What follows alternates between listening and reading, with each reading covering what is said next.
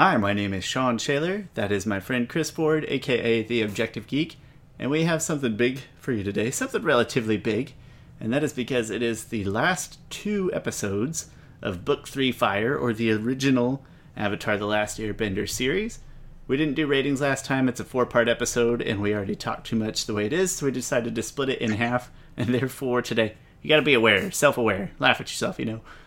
So today is the big finale, where we're going to round out the entire series and give our ratings for the whole 4-part finale, which is amazing. Spoiler alert, sorry, I should have spoiled that. And then on to the next thing, and it's very big, it's very exciting. Kind of sad to know that we're done with it, but whatever, it's fine. There's good stuff ahead. But before we get to all that, Chris, how you doing?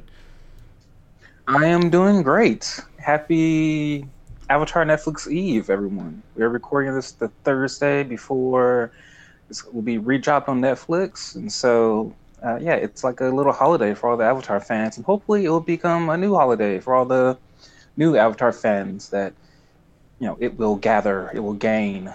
Avatar has been on Netflix before, maybe like 7 years ago or so. Brian Kanisko mentioned that. He's like, we got a lot more fans from it, so I'm hoping that we'll get even more fans. And people come to the podcast, check us out after they're done watching it. It seems like a good, perfect storm of where we're not all trapped inside necessarily anymore, but still kind of in quarantine mode. We're far enough removed from the TV show that you'd like to think that there's still going to be old fans watching it, but then also new fans stumbling across it while we're trapped in our house. And it could just, it could just be a really perfect storm of good build-up prior to the live action series. That's really cool. So happy Avatar Netflix Eve today, and then by the time you watch this, it will be happy Avatar Netflix Day. Yeah. I do think a lot has changed since it's been on Netflix the last time, which was like 7 years ago. Like the internet weirdly has changed a lot in that short amount of time. I feel like Twitter is like way bigger of a thing. There's more communication across entire fandoms that I think really elevates word of mouth, and it's gonna be even bigger. Like I objectively state that this is the best show of all time. Like I say that to anybody about anything. And I think more people can start to find that out themselves. I get a little scared of superlatives, but if we're talking about one show that has like a really good combination of mass appeal and the different genres that it carries inside of it, then I can absolutely agree that it is probably the best show of all time. Like I said, not that it appeals to the most people, but just like a balance of the number of people and the types of people who can watch and enjoy it and appreciate how well done it is. So it's very, very, very balanced. Yeah, I agree. I mean, we're a pretty good example of, I would say you're a story-driven guy. I'm a comedy guy. Doesn't matter. It's going to hit you both if you like the dramatic stuff, if you like the feels. If you're just a fan of stellar animation, I would say don't get the DVDs because they're a little rough around the edges sometimes.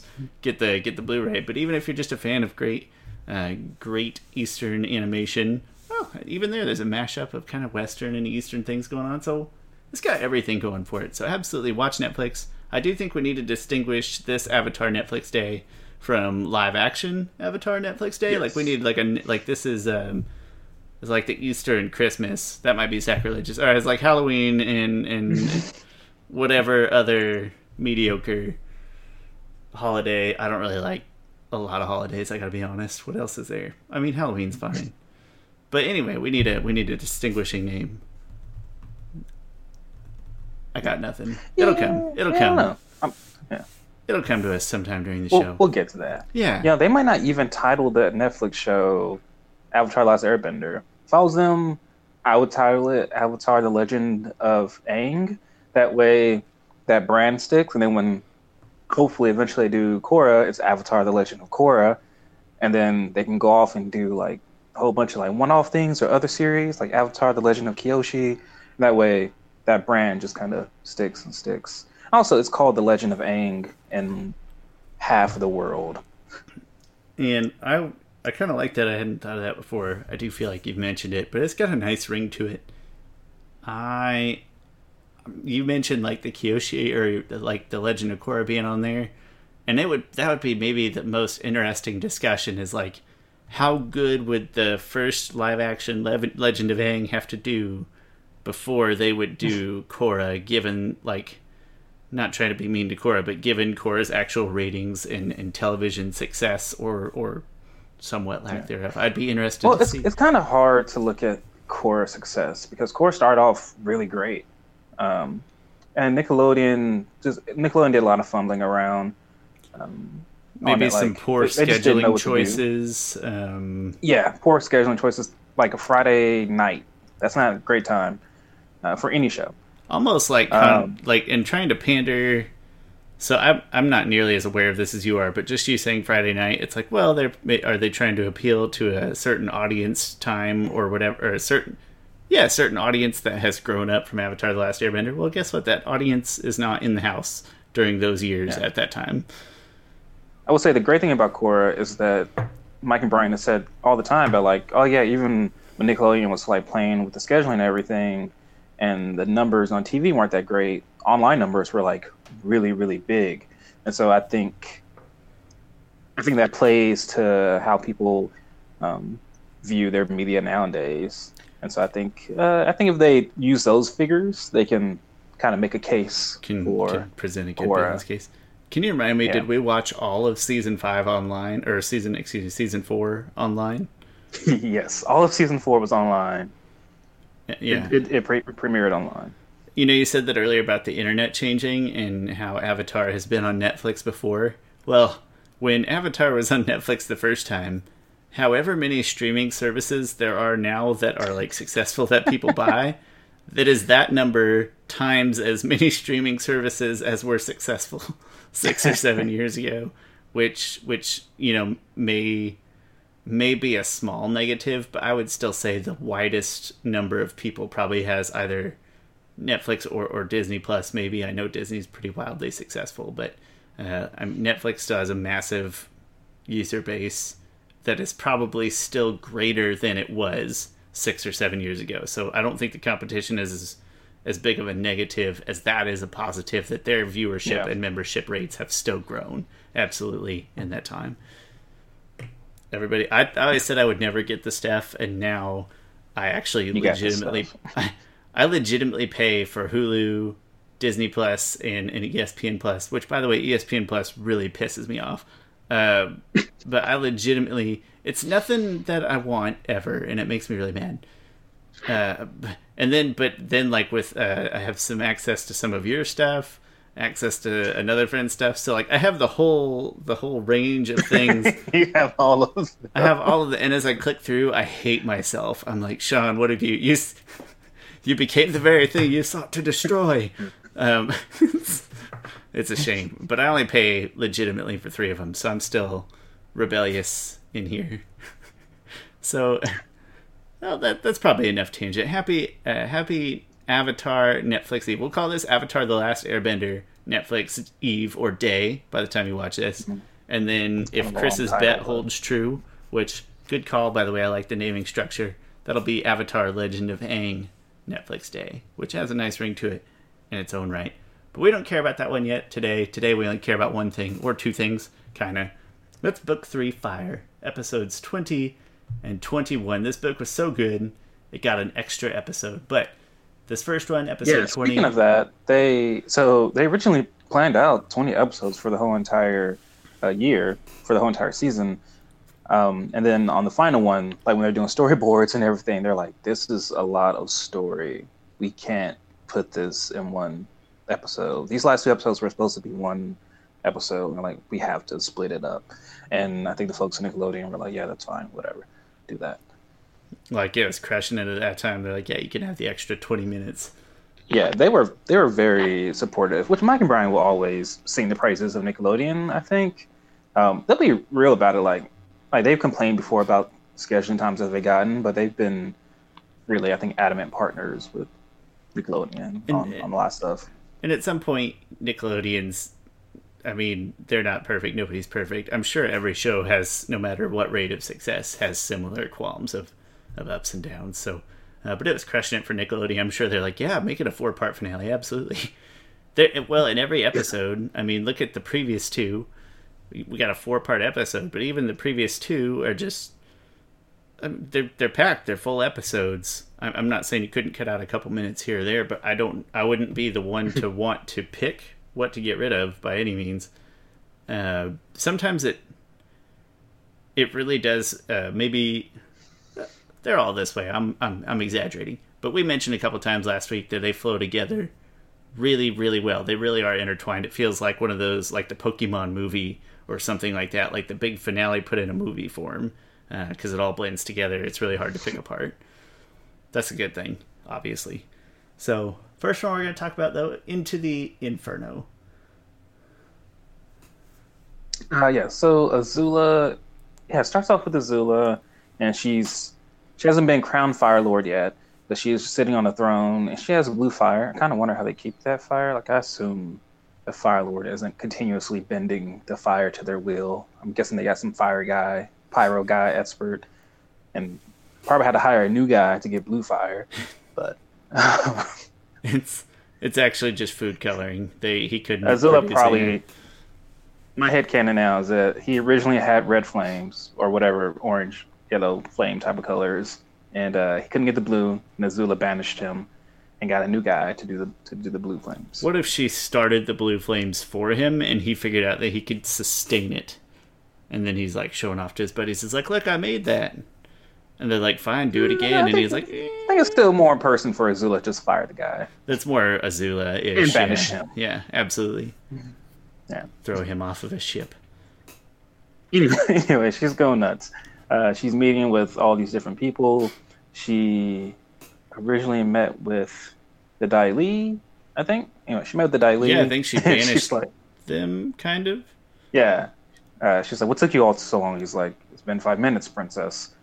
And she's like, in 5 minutes, assassin could have snuck in here, and I could have been killed. And then he's like, sorry, princess. And she just banishes them all. And you know what? Nobody liked that guy anyway, whatever his name is, so it's fine. Yeah, he's nameless, Dai Li agent. But Dai Li agent number 1. Yeah. I've seen memes of like, Azula was right, because it shows like, it shows the Earth Queen with Zahir. If you remember that at all, but we'll get to that. Not very well, no. But just one more reason I'm excited to get to that stuff. Yeah, I can't wait to talk about Korra. Honestly, just because you're not as experienced with Korra as I am. About 1/3 as experienced as I am with the Avatar show itself. So whatever lack of knowledge I have right now, a lot, and then it's going to take a huge nosedive. I do think I want to try. This is a little tangential, but I'm really excited, and I want to say it now. I have a CRT over here, and a small part of me does want to turn the camera toward the CRT TV and play as we're talking through.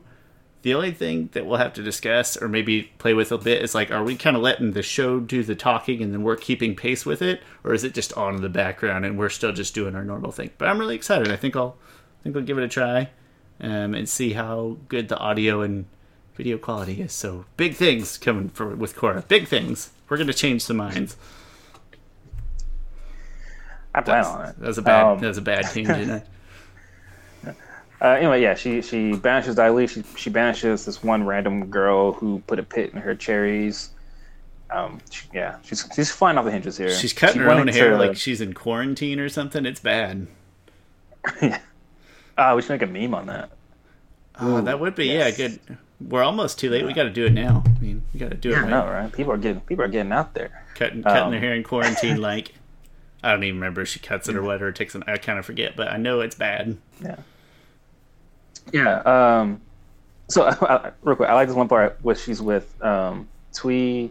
Not Twee in Law. Lo and whatever the two old ladies from Fire Nation. That's funny though. I like that.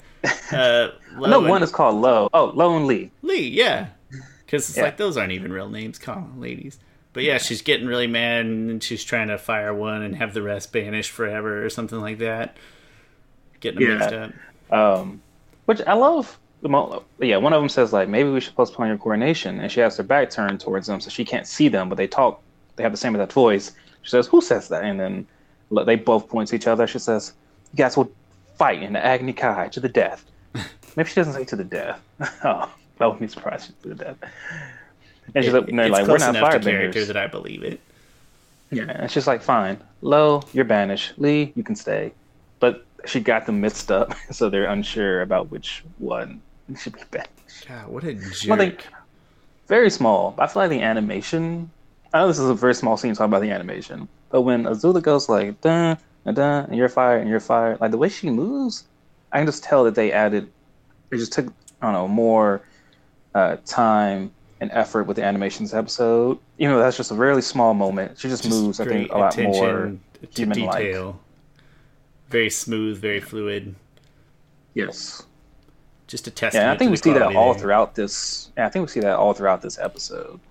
I would say that there's probably more detail across the board, and then I don't know when it happened, but at some point my DVDs, it's all from one set, but they actually switched to a slightly wider aspect ratio and seem to be of slightly better clarity, like all one DVD set. I want to say just season 3. So sometime in there we started having a shift in how we watch TVs or what the standard TV was like too. So added bonus. Yeah. And then as you mentioned before, she starts seeing visions of her mom.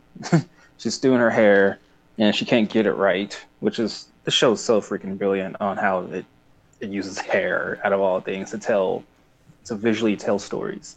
Azula gets all frustrated. She says, "Fine, hair, time for you to meet your end." Something threatening like that. She cuts her hair, and it looks all jacked up. And in the vision, she sees her mother saying, "You always had such beautiful hair," and she gets into this conversation with her own mom that she is imagining.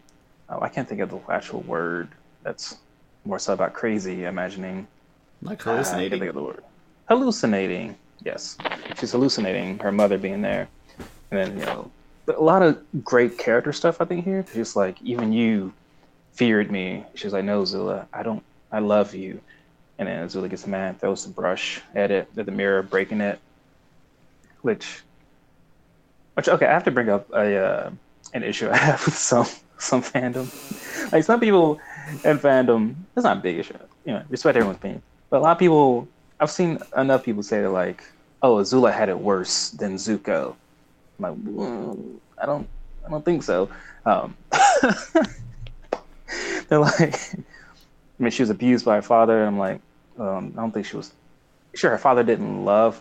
Like, there are many Like an forms of emotional abuse, sure, but weren't they both emotionally abused? Exactly. Yeah. Well, then people be like, well, even her own mom didn't love her. I'm like, back up. Her mom did love her.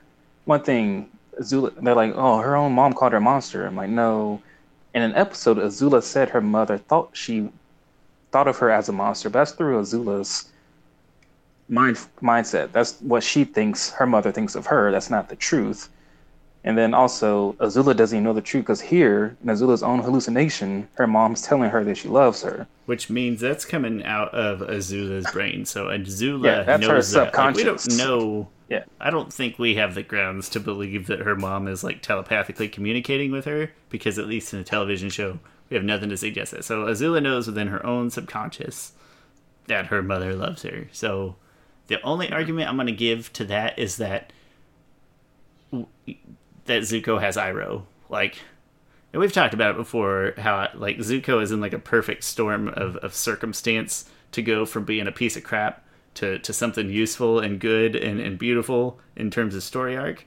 And it's mostly because of Iroh. So if there's one argument for Azula having it worse, like, yeah, she's stuck in the castle with, her asshole dad, and now her mom's gone, while Zuko gets to like go out and grow like a normal human should. So that's about as close to an argument as I would accept, and I still wouldn't really accept it. That's a fairly valid one. I mean, the thing is, so Azula's mom, Ursa, loved them both, I think, fairly equally. She probably did give more attention to Zuko, but that's probably because their dad just completely hated him. Like, he told that to Ursa in his face. Like, I'm going to treat him like crap all the time because of you, because of what you did. It's in the comics. And and like I said before, there's many forms of child abuse. There's physical, you know, sexual, neglect, other forms. Neglect is one of the most common forms of child abuse. And I'm not an expert at these at all. I just done some. You don't practice. done some, you're just aware. yeah. No, I've done some. I had to done some like classes, or I won't say classes are strong word. Studying on this, had to pass like certain, I don't know, online courses Gotcha. to volunteer at camps and stuff that I had volunteered. Well, and also, doesn't your wife is part of like the criminal justice system? Like you've seen some sides of this happen, I'm sure. Yeah, but oh, and then verbal abuse, things like that. So Zuko suffered from physical abuse. You know, he got burnt on his eye. Verbal abuse, his father talked down to him all the time. And neglect. And there's different forms of neglect. There's like lack of love, not providing the right resources for your kids, malnourishment, things like that. So Azula, she's never shown getting like physically abused. She's never shown getting any other type of those like major abuse. So then we go to neglect. She, as a Fire Nation princess, she had the best schools. She even said she went to like Fire Nation Royal Academy. I assume she was well fed and all those things like that. The only thing is that she didn't get love, and so like I feel like she can mark abuse as out of like one out of the three subsets of one of the major forms of abuse, while Zuko can mark off like a lot of them. Yeah. Well, and then all of them except for like. I'm going to start. Abuse. Well, yeah, I suppose as far as we know, but and then even the Iroh argument, which I like because I like Iroh, but you're like, all right, well, take all that other stuff and then compare it to like what couple of years of hanging out with Iroh, like a whole lifetime of Azula versus a couple good years of Zuko. Not much argument there in my mind. But I saw someone on Twitter kind of say that, and they're like, tell me I'm wrong, and then I listed like why she's wrong. And it was a good enough conversation. It wasn't bad or anything. So anyway, a little tangential there, but good stuff. I mean, you got to get it out now, because if you don't get it out now, it's gonna feel out of place later. That's not true. We'll be talking about Legend of Korra. Listen, let me take you back to last series. I'm sure it'll happen. Everyone starts really getting all of Team Avatar. They split up before this episode, and they kind of start to move into their final fights. So then there's the Agni Kai coronation. Azula is about to be crowned Fire Lord, and no one is there except for the Fire Sages. In the commentary, Brian and Mike are like, yeah, no one's here because Azula just banished so many people. And she also just was like, well, I had to keep the Fire Sages around because someone has to crown me.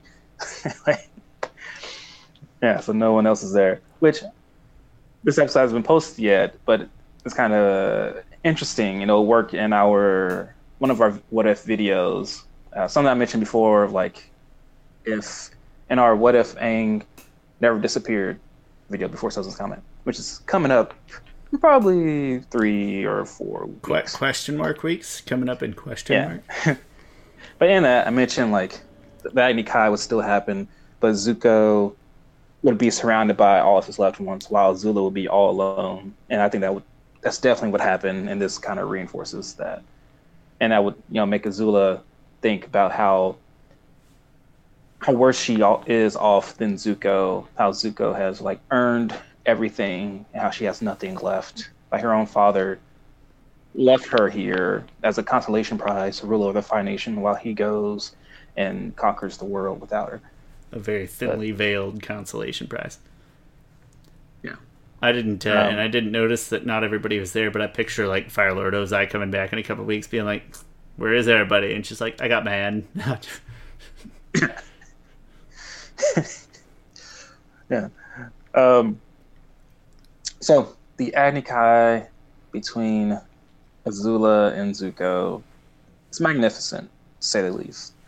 I love how it is. Azula says like, fine, me and you Agni Kai for the title of Fire Lord. And Katara's like, "You sure about this?" And Zuko's like, "Yeah, something's off about her. Like, I can't pin it down, but something's off about her. I can take her. Also, you don't have to get hurt in this case," which kind of makes me mad at Katara. She put herself completely in the way. Get out of there. Or at least pay better attention. Like, be on your guard. Like, we've seen you deflect. I believe we've seen you deflect the blue lightning and stuff, haven't we? With ice, like a sheet of ice. Katara, sheet of water, sheet of ice. Have we seen her deflect it? Nah. Is it fair to say we've seen her go hand to hand with Azula, blow for blow? So, at a minimum, if you're gonna stand there, maybe be ready. Yeah. Don't act like me on a basketball court. Pretend like you know what's happening. Yeah. Tremendous fight, though. It did end up like number 4 in our top moments or something like that. Great fight. Yeah, to set it up, I love how Azula is like, "I'm sorry I had to come to this, brother." And Zuko's like, "No, you're not." And then the music in this fight is just absolutely beautiful in the sense that they just toned it down. They let all the fighting kind of create the sound noises in here. And it's just, there's so many just subtle musical cues. I think just keeps you pace. It's just that boom. And then you really just hear that fire of. So amazing job, like with the sound mixing and everything. Like this is upper echelon type of stuff. It's like an opposite approach as the one they took in the what's the Fire Masters where they meet the dragons, and then they take the end music, the end episode music, and they just like ramp it up, and that's all you can hear, and it's so cool. It makes you just want to put like a subwoofer under your TV. It's almost like the opposite. They take it out of the equation, it becomes really an accent, but something about it just kind of holds your attention. Like you're one of those where you're glued to the TV, and if somebody comes and talks to you, like your wife asks you to do something, you got to wave her off because you're glued. And I mean, you can point to the music being really good, but I think it's just a combination of everything. Good music, not a lot of dialogue, but good music, good sounds, tremendous animation, all the above.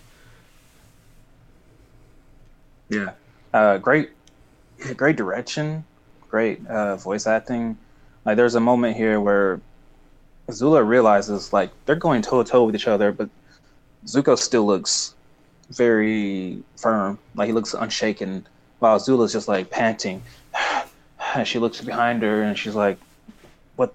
She pretty much has this like, "What the heck is going on?" type of face. Like this isn't what's supposed to happen. Like I'm gonna lose, and she still tries to like dig in a little deeper, and she does this like fire jet move where she kind of skates around the place while Zuko is just firebending, kind of big, huge pillars, columns, walls of fire at her. And then she kind of circles him, and there's the spinneroonie, the Zuko specialty move.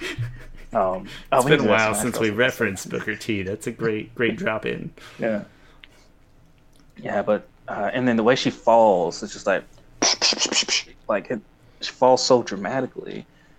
And then Zuko, of course, like teases her, like, "What? No lightning today? Scared I'll redirect it?" Which is great and great. He could have cut it off at just no lightning today. Like that's one of those where just something about it. If you cut it off just there, and to me it seems like it's a little more cool. Sorry, really minute. I think you're right. I agree with that. Yeah. A little less is more. Minor detail, but just like how cool would have been like the point. No lightning today. The point from the scores. Yeah, I'm working on it right now. I'm gonna dock it. Yeah. The smallest of details. When he said "Afraid I'll redirect it," I was like, "Oh, come on, man! We got it. It's fine. Whatever." He's still learning to be a good guy. It's fine. Yeah, if he would have delivered that line a little bit more on a cooler, like, "What? No lightning today?" It's just. And then you just watch her face it just boil up. Oh yeah, it gets me excited just thinking about it. Yeah. You want lightning? I'll show you lightning. And then she does the whole thing, and it goes in slow motion. You can see how her eyes is tracking. Also, like mentioned before, Katara, she pretty much walks. Zuko was in directly in between Katara and Azula, and then she makes herself available to get hit. She's like, I gotta see what's going on. Get a better angle Zuko, over here. Zuko, get out the way. I gotta see what's going on. She's like eating her popcorn and stuff, just totally out of her zone. Yeah. Which it sounds like we're harping on it. It's a minor nitpick. It is, but it's out of character for Katara, who is usually so aware and present and vigilant. You know, I wouldn't say that's like her greatest strength, but it's up there. Like, we're talking about a very, very vigilant human, especially around Azula, who she has a history with. Like I'm almost not moving while I'm watching. Like, if I'm watching something like on TV that's really intense, I don't move around that much. I'm just like engaged, not even aware of where. Like, yeah, I'm just stationary. Maybe if they just kept her in that one spot and didn't move her near that. Maybe see the fight. Azula would have had to go like wanted and try to bend the lightning around Zuko. You know, hey, maybe she learned some tricks.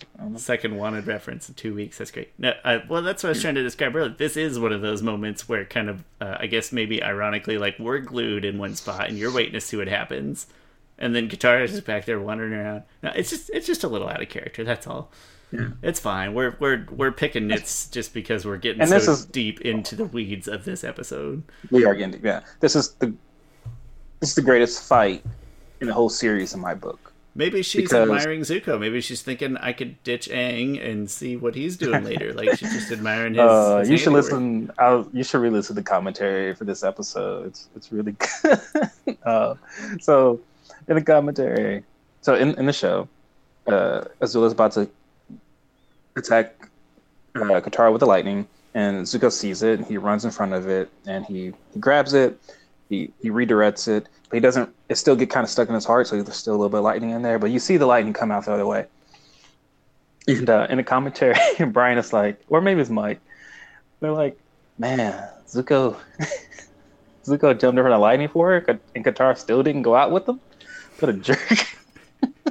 That's the ultimate friend zone of all time, right there. You know, like maybe if he would have nailed that one piece of dialogue, maybe that would have done it for her. But she just, No, this commentary, they say a lot about Zutara in it, because they're like, and then they go on to say, like, we've never envisioned Katara and Zuko there, and that doesn't mean that they don't mean a lot to each other. They really do. But, in life, you have people that come into your life, and they're there to teach you certain things about yourself, and you learn from them, but they may not be there for other certain things. And, in Katara and Aang, that was, they mean so much to each other. Like, she was the first one he saw out of the ice. She represents love for him and all of that. We just never had that thought in our head about Zutara being a thing. We didn't know it was a thing until we saw it on the internet. I can believe that. Well, and especially beyond what happens here.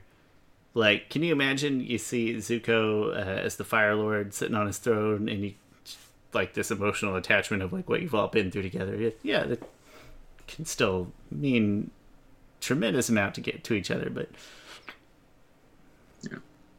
they got a point though. If the lightning didn't do it for him or for her, then nothing will. But what? Yeah, nothing will.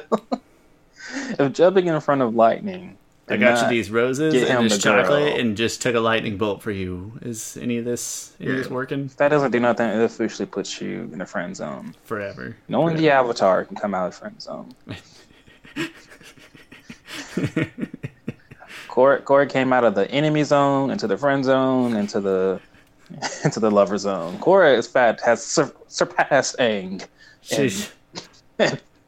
She's been in and out of a few zones. Aang was always just looking at one prize, but way to go, Korra. There's a meme of Zuko saying like up top saying like, man, I got shipped with every single character in Team Avatar, and then underneath his core is like, that's nothing. I actually dated every member in Team Avatar. Solid accomplishment, really. Yeah. I would say there's very few avatars that can say that. Maybe Kyoshi. We'll find Nah. out. Well, I mean, there's a couple Gion. of No, never dead mind. I don't Team want Avatar members already, so I think that ship has sailed. to. Oh gosh. Okay. So yeah. So that kind of ends that half of that fight. On the other side, we have Aang versus Ozai, and this fight is fairly, really one-sided. Still cool, but it's really interesting to listen to commentary on this one because in it they're like, if you notice, Aang is not shooting directly at Ozai anywhere. Like he's still stuck. He still doesn't know what to do. Like not only like if you notice he does that one earthbending move and he throws like this big freaking big Cone chunk thing, of yeah. rock yeah at Ozai, but he even throws it kind of at his feet. They're like all of Aang's attacks are like mostly at Ozai's feet. And of course the lightning that Aang redirected, he did not he didn't even put that at his feet. He put it all the way to the sky. And so Aang is just completely kind of outmatched here. He's just hoping that he'll like put the fear of the Lord in him and not have to do anything. Yeah. So this half of the fight is really interesting because it's all about Aang trying to find a different way. And when we get to the second half, that fight is more about Aang trying not to become some like spirit of vengeance, some overarching force of nature. But in the Aang versus Ozai fight, it's still really great, even when Aang is really on the defensive. It's one of those. It's like just, maybe it's not a great fight in the traditional sense, but it's still an amazing, top 10 caliber scene. Just not the normal fight that we're used to. Yeah, and this is where I think Mark Hamill becomes way more Mark Hamill-y. Like in past episodes, I think he toned down his Joker voice a lot because you could honestly think that was just. I feel like he was speaking more with like an Asian influence in the previous ones, and here it's more like it's more diabolical, which I think is supposed to be played up like that because Rilo Ozai, he's no longer that calm demeanor Ozai that we met in episode 1 of season 3, or in flashbacks. He's like, I'm going to kill everything. Like, like when he meets. This comic gets people crazy, man. Yeah, when I love when Aang gets there. Aang is like, we can stop this now. Like it's up to you. And then Ozai's like, after 100 years of forefathers trying to track you down, whatever, you are here. It's truly an act of providence. Like he almost has this. He has a god complex, definitely. There's I can't think of the actual word or the phrase. Predetermined destiny, manifest destiny. Manifest destiny. That's what I'm looking for. He kind of has this feeling to it, like I am made to rule. Like it's my destiny for all this to come together, for me to kill you right here and now. Yeah, so he's taking over the whole fight. Aang is on the defensive. I think you still always get the sense that like Aang is fine. Like I think it's clear enough that Aang like isn't at 100%.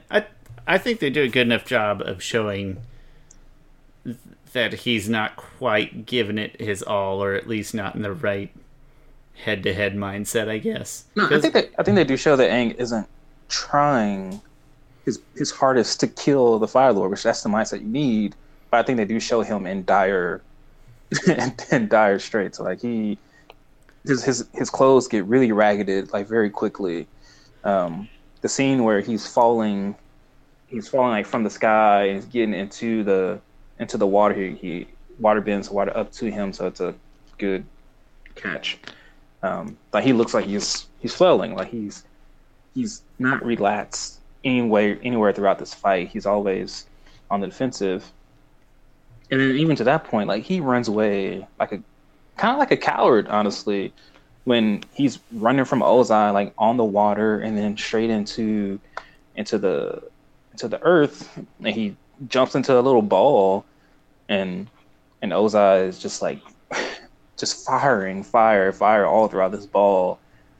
Oh, I want to say before that, like I love the moment where Aang like gets hit up against a rock and he does this really cool earth bending technique where he just like goes and he like kind of puts the earth all around him. It's just really like a little transformer. Yeah, I dig that part. Yeah, you can really tell he learned that from Toph.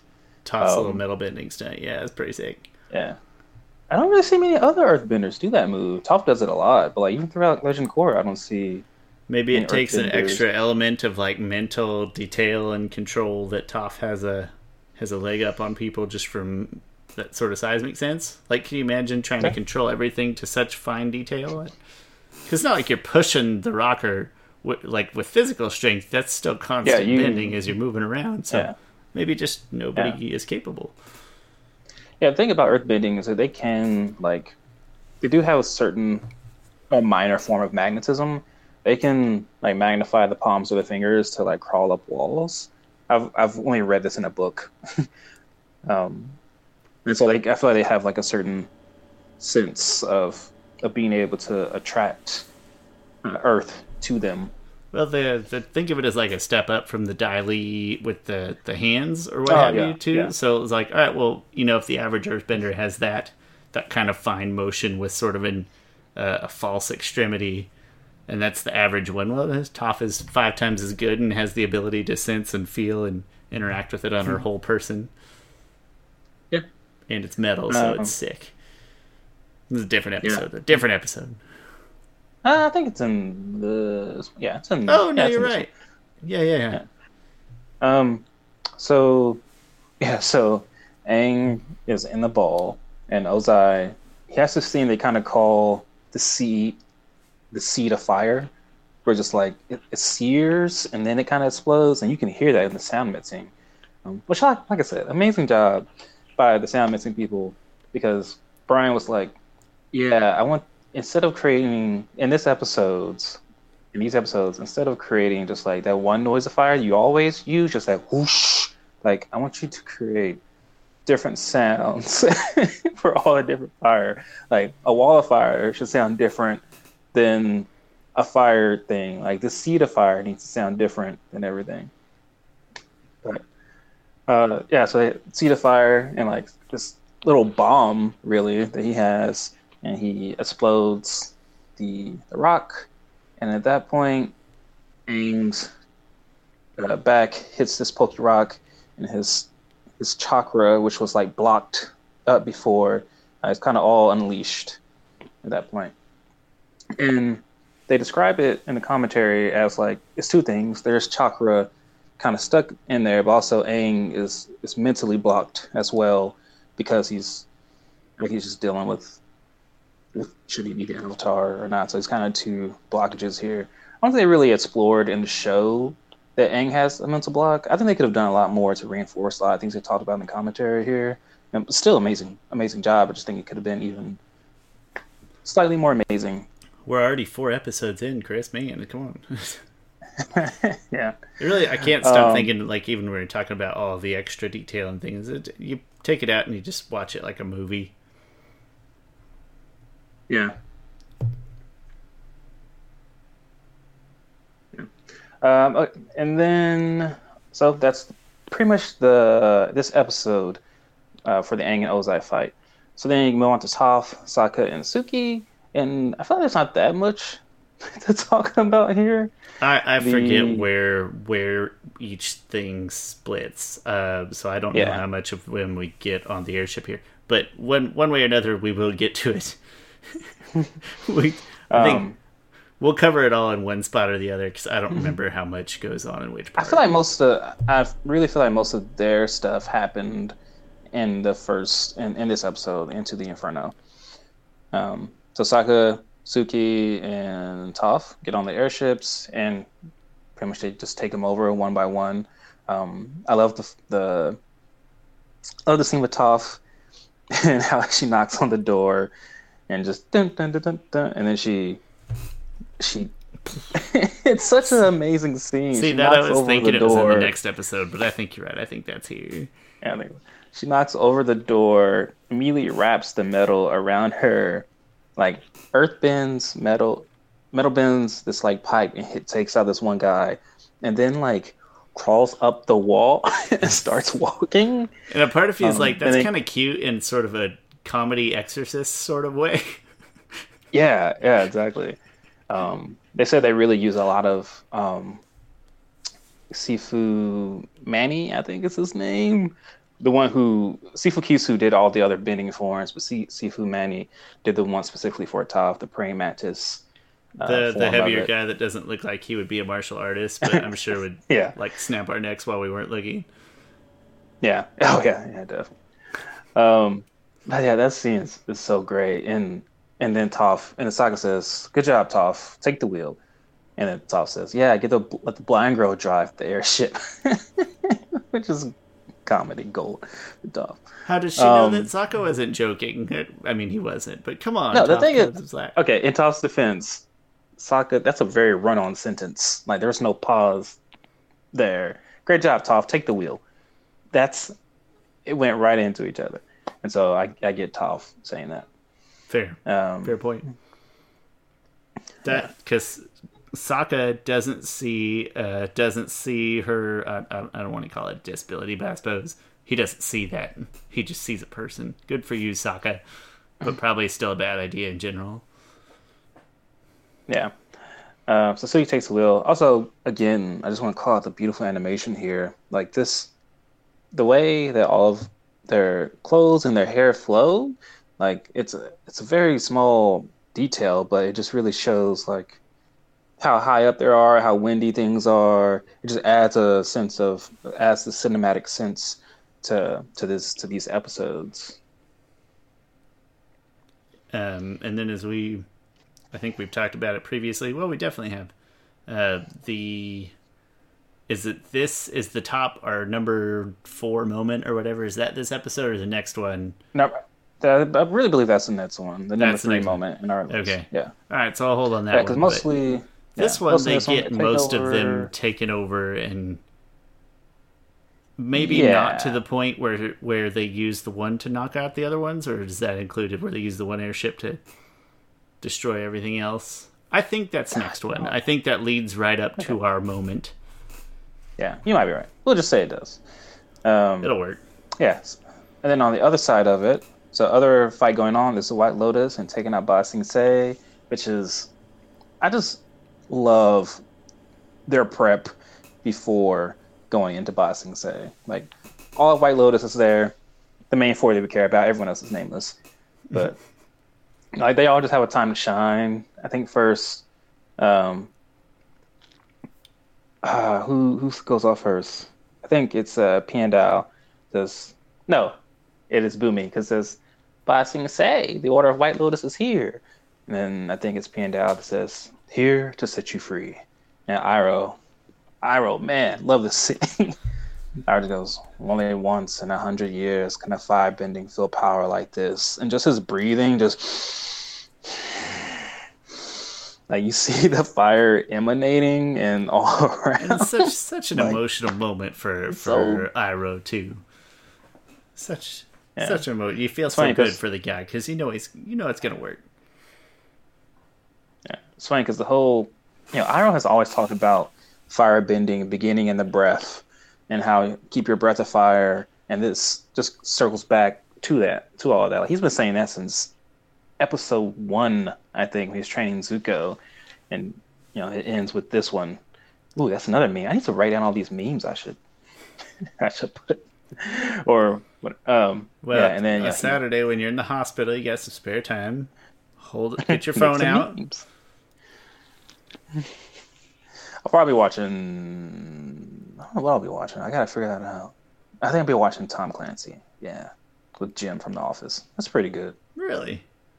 Yeah. Oh, I finished 7 Deadly Sins, by the way. It's okay. It's pretty solid. I think you'll like it. You won't love it, but I think you'll like it. I needed something new to watch that I think that I want to fall in love with. I've been thinking about that to myself. I'm like, I need something else to fall in love with that's on right now. It's Harley Quinn for me. I've eaten that show up from beginning to end. Oh yeah. Like I kind of want to start the 100. I hear that's good, and then there's just a lot of stuff that I just feel like the only things right now that are currently on that I just stand like 100%. My Hero, Academia, and I'm not sure exactly what else there is that I'm just like just want more and more of. Um, maybe Demon Slayer. Yeah, Demon Slayer is a good one. Interesting. But I'm almost tempted to just start rewatching a bunch of older anime that I love, like Yu Yu Hakusho. Want to rewatch some Gundam Wing. But man, we're getting off tangent here. It wasn't even a smooth tangent. It was just like nah, but it's not bad shows that I'm watching. It's not bad. It's better. My wife and I have been watching River Monsters with Jeremy Wade, so I think we could all use another TV show to fall in love with. But to be fair, we're almost to the end of this episode. At least I don't even the White Lotus bossing say scene is too short, but it doesn't get enough attention for how exciting it. Like we got 3 or 4 of our favorite characters in one spot here, and it should just be a wicked lot of fun. But it's just over like that, unfortunately, relative at least to the other stuff. So Iroh throws this huge freaking fireball, just breaking down the walls of Ba Sing Se. And I love how Boomy Earth is. He's kind of just like he drops low to the earth, and he's bending all the. I don't know if he's bending those 3 pillars, those 3 like platforms of rock, or there's other earthbenders. Could just be other earthbenders. I read it as him doing it. I don't know. I believed him. I think so, because it was very in unison. And then how Paku was holding his own. Piandao is doing his own thing. Just I think we got a real good chance. We got a real good opportunity to see 4 complete masters at their skills, just working together in some really good unison, but also separately. Someone recommended we do a video of the White Lotus versus the Red Lotus, and I absolutely want to do that video someday. Okay. I mean, I feel like I already got my answer, but okay. No, I need to brush up, but I think it sounds like an interesting episode for sure. Yeah. We might need a guess on that one. I'm not sure. I got a couple people maybe in mind, but we're just a little ways away from that though, right? Like we got for me to get to that part, we got a little to go. I think you could use some more brushing up on it. So it might be until like Korra book 3. Just 30 episodes away from now. Just 30 weeks. 30. Just 2021. That's all. Yeah, we'll get a trailer for Avatar: The Legend of Aang Netflix by then. It'll be awesome. Yeah. So that's pretty much the White Lotus. Yeah, in that episode. I think that's good enough. And anything we forgot, we can certainly pick up in the next section. So, or in the next episode, which I do like the name of this episode. It's just called Avatar Aang. So as soon as you see the name of the episode, like you know what's about to go down here. This is poetry here. Honestly, the title episode 1, book 1, is just The Boy in the Iceberg. That's the title of the episode. Here is Avatar Aang. There's a big difference between The Boy in the Iceberg and Avatar Aang. Like, a lot of stuff has happened. In the way that the previous episode, The End of the Inferno, the way that the things, it's not like everything was quite tied up perfectly, but you can see everything coming together, coming to this exact point that makes this the perfect title, perfect episode, perfect picture. Love that picture. It's a great picture. It's beautiful. Yeah, so it was this. Yeah, it's this episode that Ozai does the Seed of Fire and fire bends that rock open essentially, and then Aang hits the Poke Rock, and all his past lives come back to his past lives are already there, but his Avatar state he's reconnected to his Avatar state. It's like he had his memory jogged, except for it's like having your chakras jogged. Yeah, oh, gosh, it's poetic justice when Ozai comes like, "Come out, little boy," and then just grabs a beard. Oh, it's amazing. And like I love the way he stands up. Like he stands up in such a matter of fact way, and then Ozai tries to like firebend at him, and Aang is just looking at him, just like. I thought that was you trying to trying to mimic Aang's airbending. Nope, Your dog's just an angry dog. That's all. It's like I didn't know you can make those sounds, Sean. We usually do this on a Friday, so like we stay up later. My wife stays up later, but now it's his bedtime. That's why we usually don't get disturbed. But now he has to go outside and bark at squirrels before bed. So we threw his game off. That's all. My dogs need to be allowed out. Anyway, and Aang airbends the fire, or maybe he deflects it. And I love how the shot is. And from this point on, this is just rage mode Aang here, which it's not even Aang. It's just the Avatar state took over his body. I feel like literally every single Avatar was like, Aang, we got this, buddy. We're taking over. Well, you talk a lot about the hair, though, but we got to go back to the beard. Just it's funny to me to think about because I didn't think about it before. But the way Avatar uses hair, and then so we got like a bald kid grabbing a big bad, like the big baddie's beard. And there's kind of some poetry involved in that as well. Yeah. Yeah. So at this point, the fight has changed dramatically. Ozai's now on the run. We're pretty much just the wrath of all the avatars of everything good in the world, and so much like he gets into the ball form, with all the four elements around him, which is just a beautiful, beautiful image. Like it's hard to top it. Like sometimes in my Legend of Korra versus Aang videos, a lot of people bring up like, man, Aang's Avatar states were way more powerful. And I'll be like, yeah, I mean they were, but also he wasn't in control of them.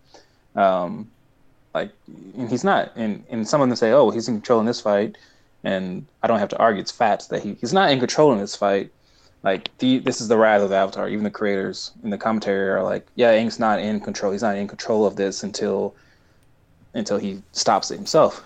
But I will agree with them that for the most part, Aang's Avatar states look more impressive than Korra's, but I think some of that is just thematic way and our perspective. And also, again, he's not in control of these Avatar states. We probably don't get as much good visual imagery out of Korra's, no. And I'm probably the wrong person to speak on that, but probably not as visually impressive. Well, the thing is that in book one, she doesn't use the Avatar state all that often because she doesn't know how to use the Avatar state. She's also has never been there's never been a life-threatening situation with her because Amon was smart enough not to try to kill the Avatar because he knows from his own father that if you try to do that, the Avatar goes into the Avatar state. And then in book two, I think she had some great moments in the Avatar state versus her uncle. To me, those still aren't as great here. And also, she doesn't use the Avatar state to win the day. And then after that, I feel like end of book 3, Korra used Avatar state to great effect. And then after that, she matured. She mastered the Avatar state, so she didn't use it reactionary wise. And so to me, they just never looked as amazing. Like if I did a video over who had the most cool looking or the best feats in the Avatar state, if they had the most cool looking Avatar state, I would definitely put Aang's above it because I have way more cooler moments of Aang in the Avatar state than Korra. But that's story wise what they went for. As for who's stronger in the Avatar state, to me it's clear who's stronger based off of lore, and I can also base it off of other things. But feel free to disagree with me on that stuff. You'd honestly maybe have to pick a spot within each series even to discuss, like instead of just this person versus that person. It's like age 28 Kobe versus age 28 MJ or something like that. Like you gotta give me more details, I guess, before I'm willing to state my case there. Yeah. Well, Sean, you could watch my video on Korra versus Aang. I think that Korra in the various states that we see her throughout the series, like we're talking about a big chunk of the series where she's missing certain bending elements, big chunks of the series where she is physically physically like incapacitated. But then there's also parts where Aang, almost died. So I don't know. They both grow and progress a lot through their series. So I'd have to pick a spot, I think, for each. Which that's what I do, Sean. Anyway, not bored. It's Avatar stuff. It is important. Yeah. So as the creator said in the commentary, this fight is all about just Aang not wanting to be this like high spirit on top of the hill, just smiting people left and right. I kind of wish they had done a better job. Which they did a good job. They set this up really well. I think part of me wants them to just hit the nail over the head of like Aang feels like the world needs something different. Aang feels like the world doesn't need power to rule the day, but they needs mercy to rule the day. And he never says that. It's not even that. It's not even told, I think, that subtly, but that's what they were trying to get across. It feels like more of a personal choice from Aang than a big picture decision. Like yes, I agree with you in the sense that if that's a message they were trying to send, it probably deserved a little more like beating over the head. Yeah. So anyway, so that's that fight. That part of that fight so far, Aang just wrecking shop. Are there any like specific moments for you before you get to the finale of it that he's about to like smite Ozai? Was there any like specific? Ozai's still talking trash up to that point. I don't remember what he says exactly, but doesn't he?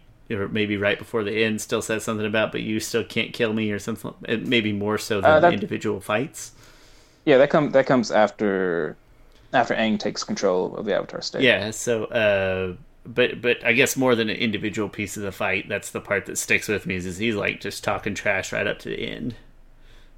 Yeah. Which is good because we still don't know either. Like he has no idea, and we're not sure what Aang's gonna do. So in a weird way, his trash talking resembles our questions.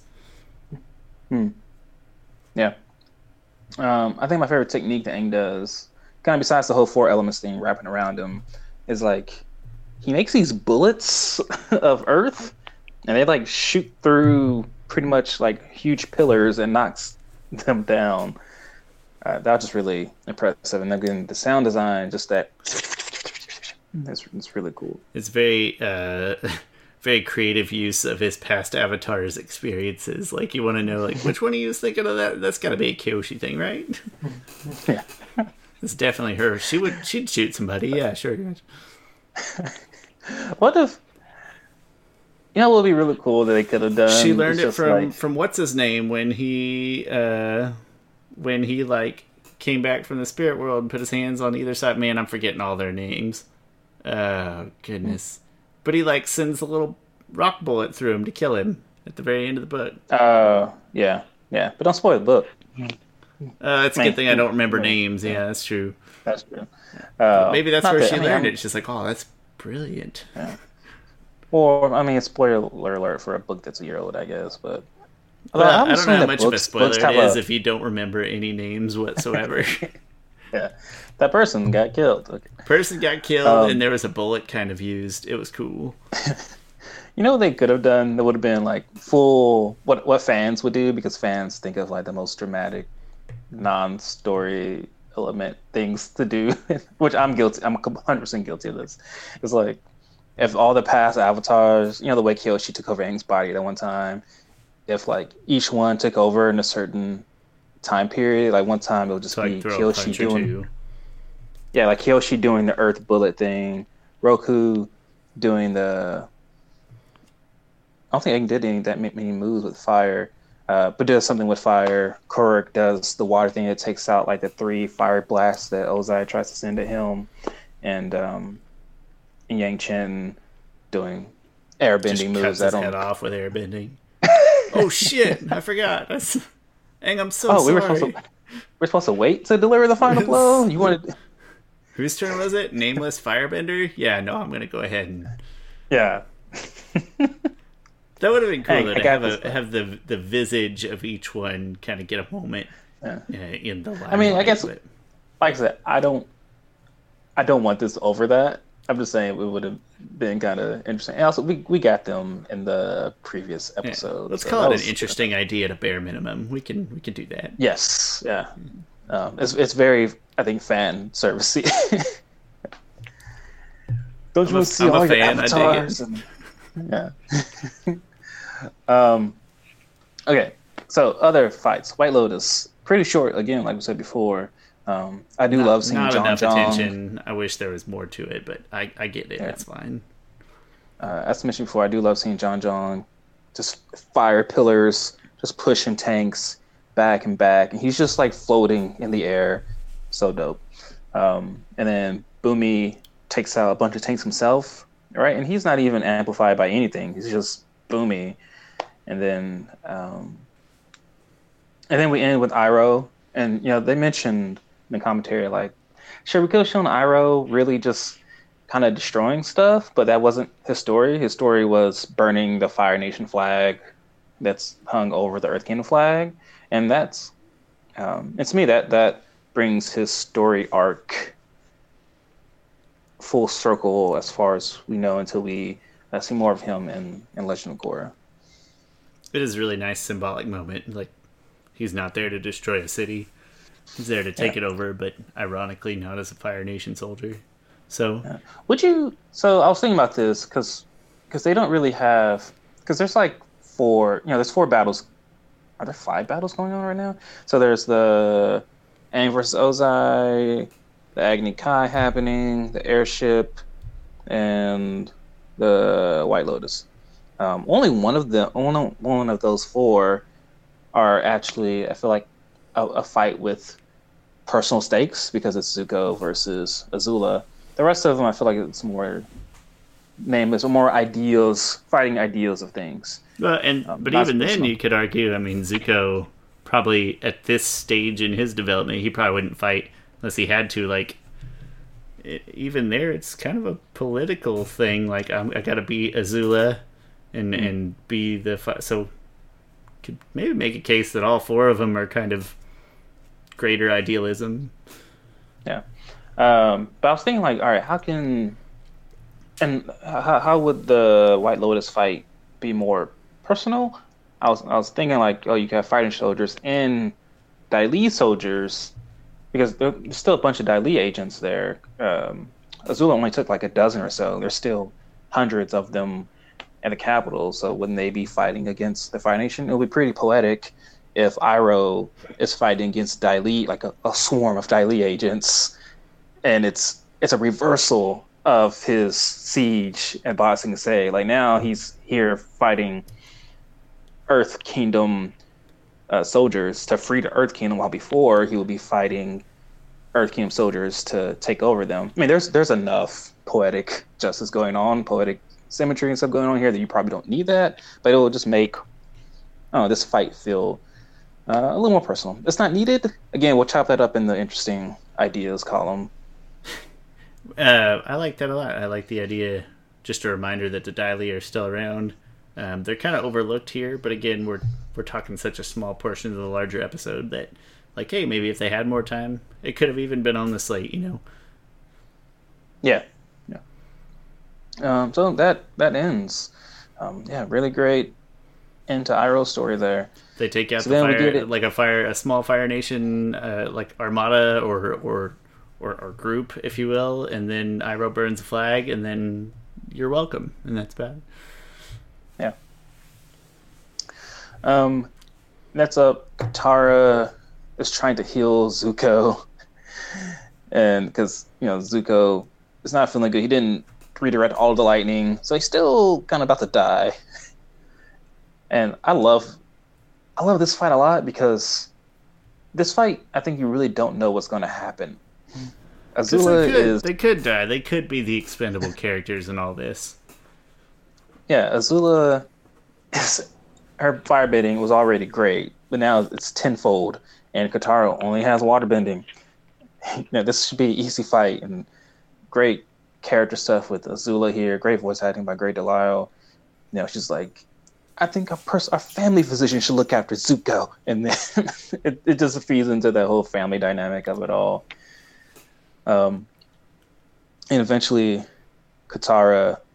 Oh, one moment that I really love that Azula does. She's like laying sort of on a roof, and the way she bends the lightning is just so freaking natural.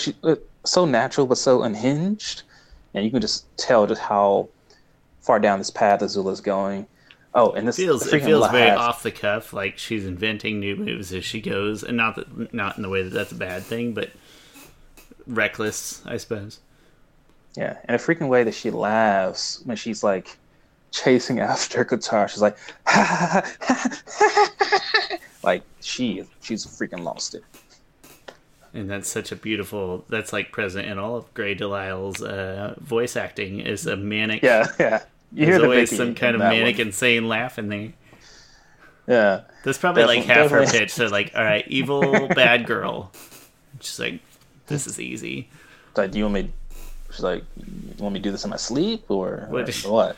Can I just send you the tape? Is that how this goes? Yeah, just cut and paste Fairly Odd Parents into this moment here.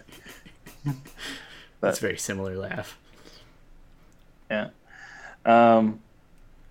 Yeah, so then the fight ends with Katara like seeing the little moat thing, and she pretty much, I love how she sets it up. Right? It's kind of like you're a puncher, right? You throw a left just so you can set up the right. Right? She water bends like all the streams at Azula, and then she puts herself right underneath the moat, and right as Azula is about to lightning bend at her face, she puts up an ice wall encapsulating both of them. It's so beautiful, and then she steams herself and walks around and chains up Azula, and yeah, great. Katara is 2 for 2 against Azula, like even full-fledged crazy Azula. Just proof that when she's paying attention, she's maybe the most capable waterbender on Earth when she's watching. Yeah. Or when she's not watching too close. You know what I mean. You know what I mean. I mean, in her defense, right? Azula has shown before to be cunning, yes, but also to be like above, a step ahead always of the fight, kind of. Yeah, and also, I mean, she thought that the fight was contained to just them two. So yeah, it's a minor gripe. But man, this ending here is so fantastic. It's, she heals Zuko. I'm still laughing because of the commentary from Mike and Brian, because I would say they're not anti-Zutara, but they shipped it.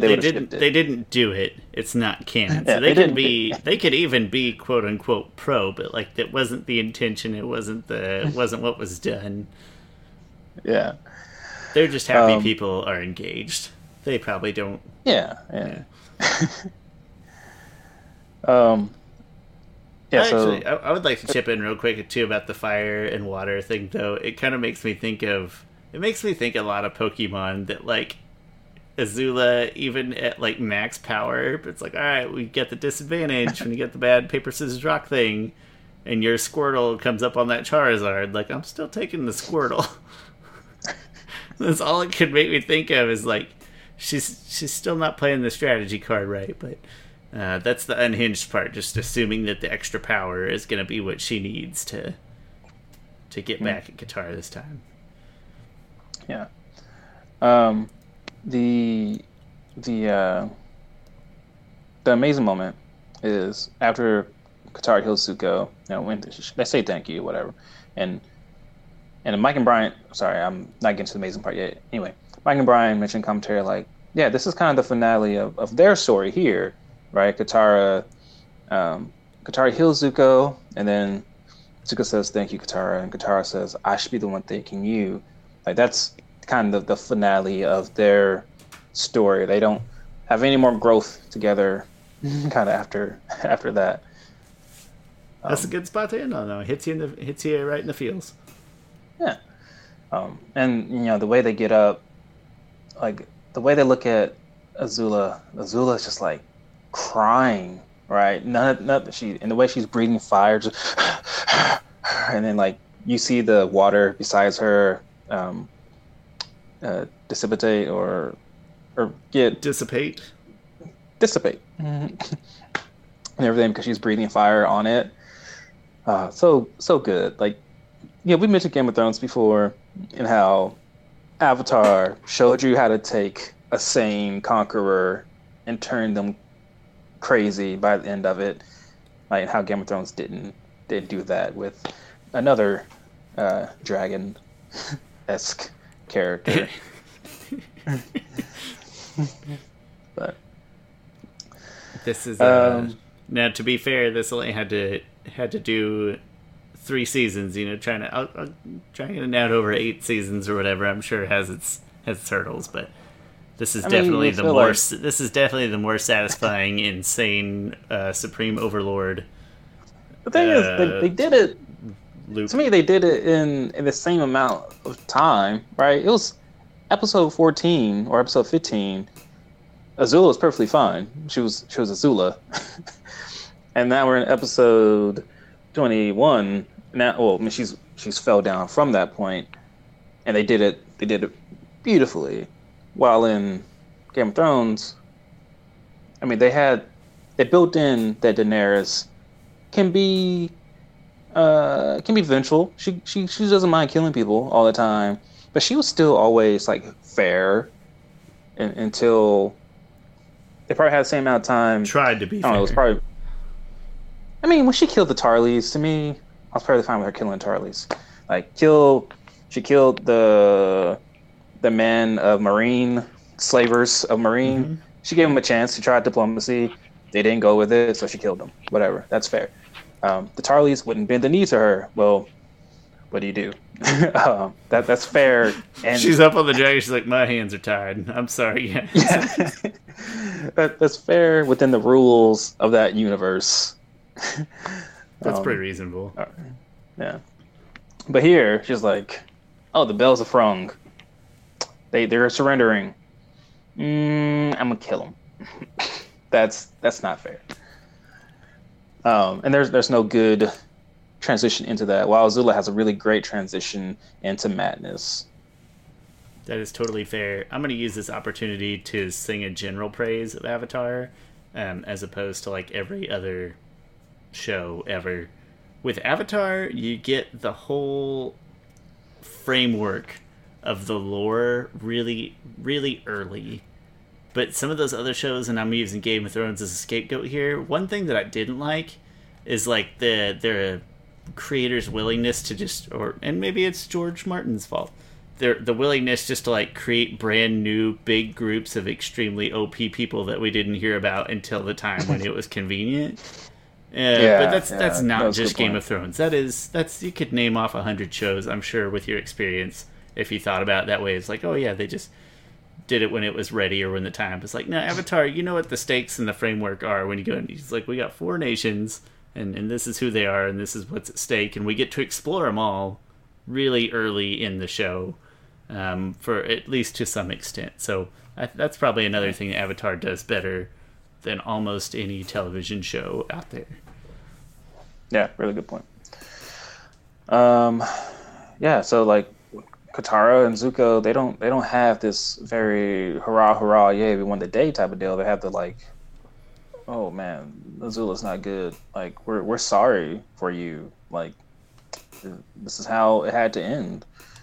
So really great finale there between Zuko and his sister Azula. All right, so getting back to the Aang versus Ozai fight. Aang is just annihilating Ozai, and it finally gets to that point of I love this moment. Like all the avatars are channeling through Aang. Fire Lord Ozai, you and your forefathers have disturbed the balance of this world for far too long. Now you must pay the ultimate price. Like, if you think that's Aang talking there, I don't see how you do think that's Aang. To me, that's not something Aang would say. It's not his That's something. language. Yeah, that is something that's like the average thing. The thing the average avatar would say if you had to put a consensus out there of all the avatars, they're like, oh, you know what? Should we say this? Should we say this? Yeah, this here. Like Let's they be almost honest, feel like this. even Roku, even Roku wouldn't say that's probably like Yang Chen leaning into Kyoshi's ear, and she's like, "Hey, what do you think of this?" And Kyoshi's like, "Oh, I like that." And then they're like, "All right, let's go with this." Everyone else will jump in when they hear how cool it is. Let's bring up their past offenses and then tell them their punishment for it. And then no, that's too strong. That's too strong. Yeah. No, but no, I agree. That's definitely not Aang's language. Or even his like tone or dynamic voice mechanisms or anything. That's straight up past avatars. Yeah, and I do. All right, so when you first watched this, were you like, yes, kill the Fire Lord, or yeah? And I thought he was. I always thought that since Yang Chen said it was okay, that's kind of what was gonna sort of turn the tide. And so I don't know if I thought it was gonna happen, but I wanted it to. I was like, Yang Chen said it was cool. And she's not, because I didn't even respect Yang Chen the way that we do now. Like, we hadn't had those conversations back then. But in my mind, it's like, that's another airbender saying it's the right thing to do, and I didn't even have a full understanding of Yang Chen, but I remember thinking, it seems like the right thing to do in Aang's balance. So I won't say thought it was going to happen, but I'd say wanted it to happen for sure. Yeah, I'm in the same boat. I was perfectly fine with Aang about to kill the Fire Lord, whether he's in control of the Avatar State or not.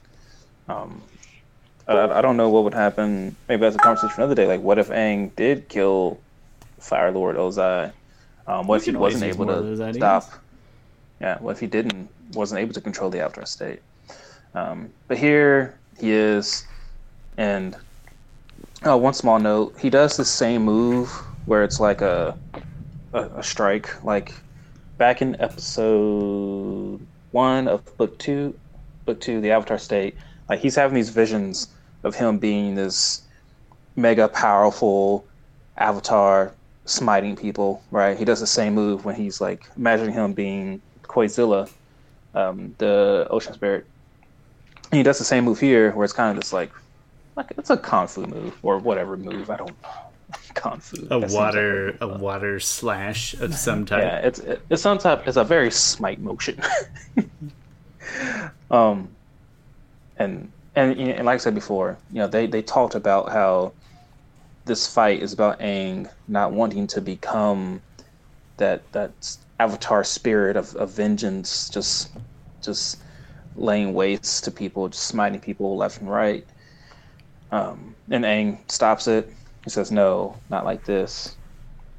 The what if Aang had killed him episode is going to amount to like he kills him and then just lives in like regretful depression for the rest of his life, and it ruins his relationship and his marriage, and he's just like a fat middle-aged guy sitting in his basement eating Doritos. Like, what if Katara leaves him for now, but more for Zuko. He's just like, what if I had killed him, man? Okay, sorry. Zuko's reaping all the benefits. Yes, I got the Avatar to kill my father. I'm now on the throne, and I have Katara. Deep down inside, he's secretly still evil.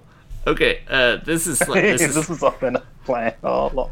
Oh my god, this is brilliant. That's definitely one of those filler what if episodes of the future. Then for sure, I'll draw some Aang imagery. Sort of a side note, but is important, is I can hear a storm rolling in pretty heavy.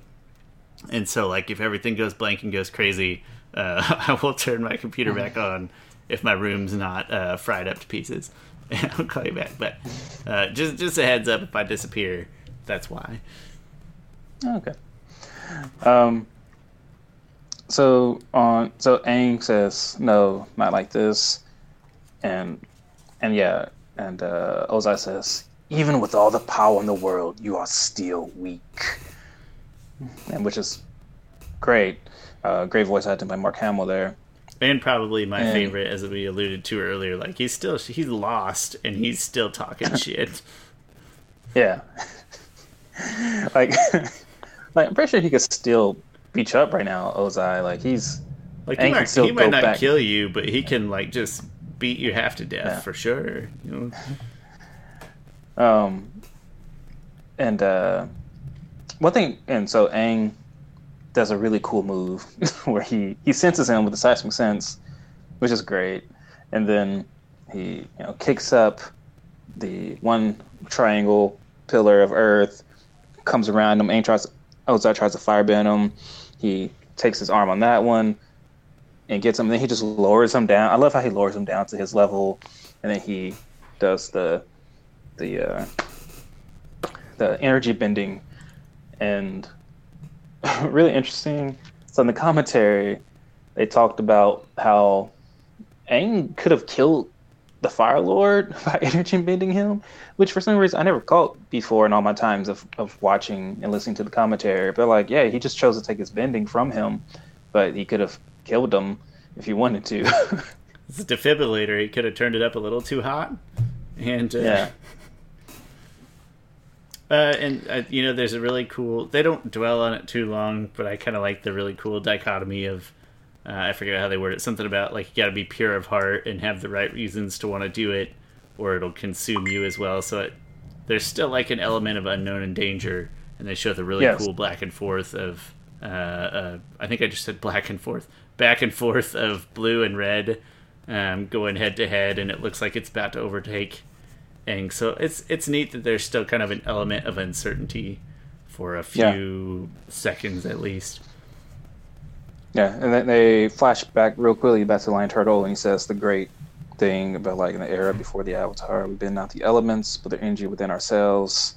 And he goes on to say like, I always don't remember it. I always grab it from somewhere, have it in the core book, and we've mentioned it before. Anyway, darkness yields to light, stuff like that, and how you have to be truly incorruptible to bend another person's energy. Yeah, I said pure of heart, but I think it's truly incorruptible, and then to me that seemed like you don't even have to be pure of heart. It's just like you just got to be incorruptible. So I went way too Disney with that for a second, and then it's like I think it's darkness always yields to light. Like there's more to it, but I think that's like the punchline there at the end is darkness always yields to light. Yeah, great. It's a great quote. When a lion turtle tells you listen. My book here to read it, but we said it in the previous episode anyway. We did. Yeah. So just go back and listen to that 2-hour episode to get to the 5-second quote. Tell us what you think. Exactly. Yeah. So then Aang takes away his bending, and he gets up and he's like, "Oh, what did you do to me?" And he's like, "I took away your bending." Pretty much. You're like, you're no longer threatening anyone. And the music comes in. It's so good. Jeremy Zuckerman just knocked out of the park in this episode specifically. I mean, not the park all the time, really. For this time when I watched it, I felt my cheeks at this part like get oddly flushed with, I guess, in a feeling that I could only describe as pride. Like I was proud of Aang. And then I'm like, I'm proud of a cartoon character right now. But just like a weird flushed cheek, rosy cheeks feeling. Yeah, definitely. This is the moment when Aang truly becomes like the Avatar. He's able to lock into. He's able to one thing stop the Avatar state. Before that, Katara was the only thing that ever stopped the Avatar state.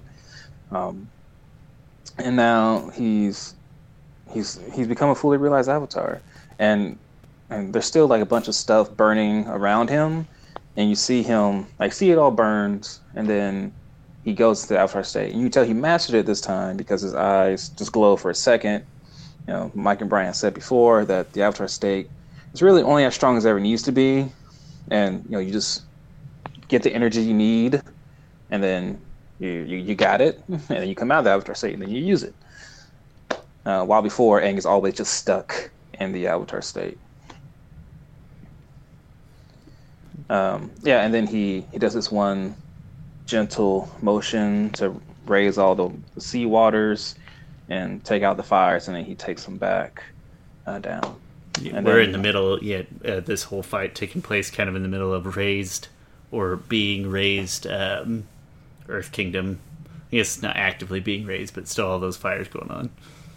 Yeah, I really like that those Earth pillars, wherever that fight scene takes place. If they had a name for it, I didn't catch it, but yeah, those mirror those Earth pillars kind of mirror the opening. You know, when Aang is on like the rocks and stuff. It's like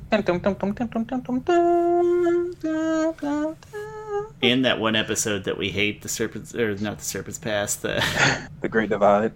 That one's got some weird Earth pillars in it. Nah, I'm just trying to think of an excuse to talk about that episode. Oh, okay.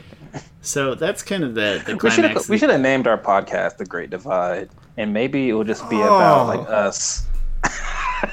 That's the smartest thing I've ever heard.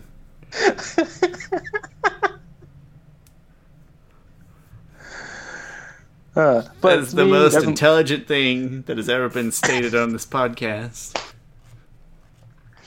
And to be fair, the mere fact that like we have pretty different opinions a lot of time, not most of the time, but a lot of the time, it doesn't hurt that you're black and I'm white. There's a lot of places we could have gone with naming schemes. The Great Divide, that's powerful. I have to look up what originally ideas you wanted to name it. And I think I came up with Avatar: The Last Podcasters.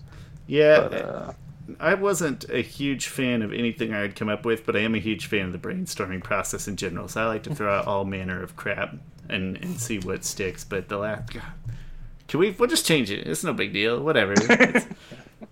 I mean, welcome. This is an episode of The Great Divide. The only thing that like will actively get mad at you for changing it is Facebook page will think that you've like used one name to attract a bunch of people, and then you change names and topics and try to sell people stuff or something. But like everything else, we could change it. Be great. I'm gonna lose sleep over that. Whatever. Different podcast for a different day, I guess.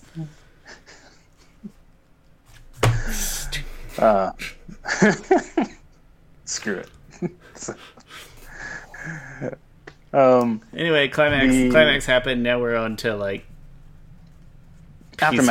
peaceful, happy aftermath. Epilogue stuff. Yeah, and I think we're in Ba Sing Se first. I think we're back in the tea shop first. No, we end there. We go to the Fire Nation Royal Palace, right? Like the next scene is pretty much Zuko.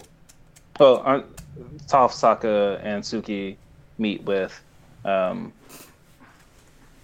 didn't even talk about we didn't talk about the airship armada. We didn't. We went Avatar State, and we were so psyched for Aang. Okay, let's plug. We got to plug that because it had a top 10 moment. So yes, during the other fights, during the 4 fights that are going on, is when they Suki and I'm screwed up. Suki, Toph, and Sokka are on one airship that they have overtaken. They look down the row. They essentially see a string of, what is there, like 9 other airships? 10 other airships? Something like that.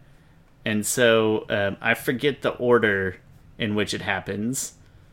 But at some point Suki goes off to take control of that airship. And then Toph and Sokka get into that really cool, like corny action movie sequence where they're fighting off all the firebenders. And now they're like literally hanging off like a wing on one of these airships and about to fall off. And they're hanging on to each other. And then I forget the sequence of what happens, so you'll have to chime in here. But yeah, so there's like all these Fire Nation guards there's 2 Fire Nation guards inside of them about to firebend at them. Sokka takes out his boomerang, takes one out, and then takes a sword and he cuts the freaking thing with a sword, and his space sword goes and gets lost. And then all these Fire Nation soldiers surround them, essentially, and they're all ready to firebend at him. And Toph is dangling from Sokka's hand, like just by the finger grips. And you can imagine how freaking hurtful this is on Sokka. Because one thing, he has like a broken leg, and also he just landed like back first about 2 stories. Yeah, they dropped from the airship that Suki was on to the airship below them to get onto a different airship. Am I thinking of that right? No. They were together with Suki on an airship. That airship crashed into another one. It broke. Suki went off, and then they were on top of an airship. Firebending soldiers about to get him. Sokka then grabs Toph, and he goes down the airship. He takes his sword into the side of it, and he's falling with his sword still in hand, but his sword is like in the airship, going through the airship as he falls. And then that's when they fall onto the pillar thing, and then his sword gets like stuck, lodged in there, and that's when he kicks up his sword. He throws a boomerang, he grabs his sword up in the air, then throws at the other side, and that's when the other Fire Nation soldiers come and are ready to firebend at them.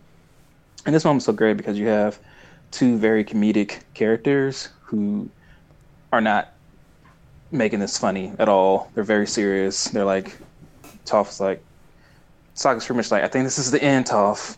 Like, that moment gets to me all the time because these are two very comedic characters who are like, we did what we were supposed to do. For once, comedy is not the answer to your questions here. Yeah.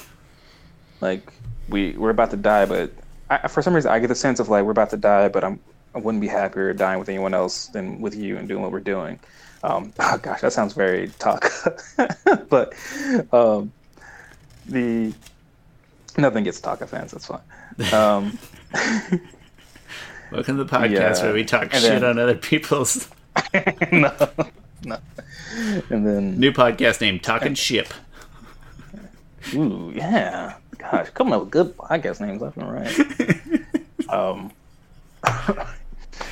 Then, and Toph is crying. Like, she feels like they both feel like they're about to die. And then out of nowhere, Suki comes in and saves them. And that's essentially the end of their story. Yeah, because I think that was like the last airship that needed to be taken out. Because that's at the end of her rampage where she takes the one airship like through the other 9 or what have you. No, together they take it through the other 9 because Toph bends like the rudders in one, and then she gets trapped on another one. She just happens to grab one that they didn't completely take out. And then that's where they're hanging out right now. Yes. Yeah. Okay.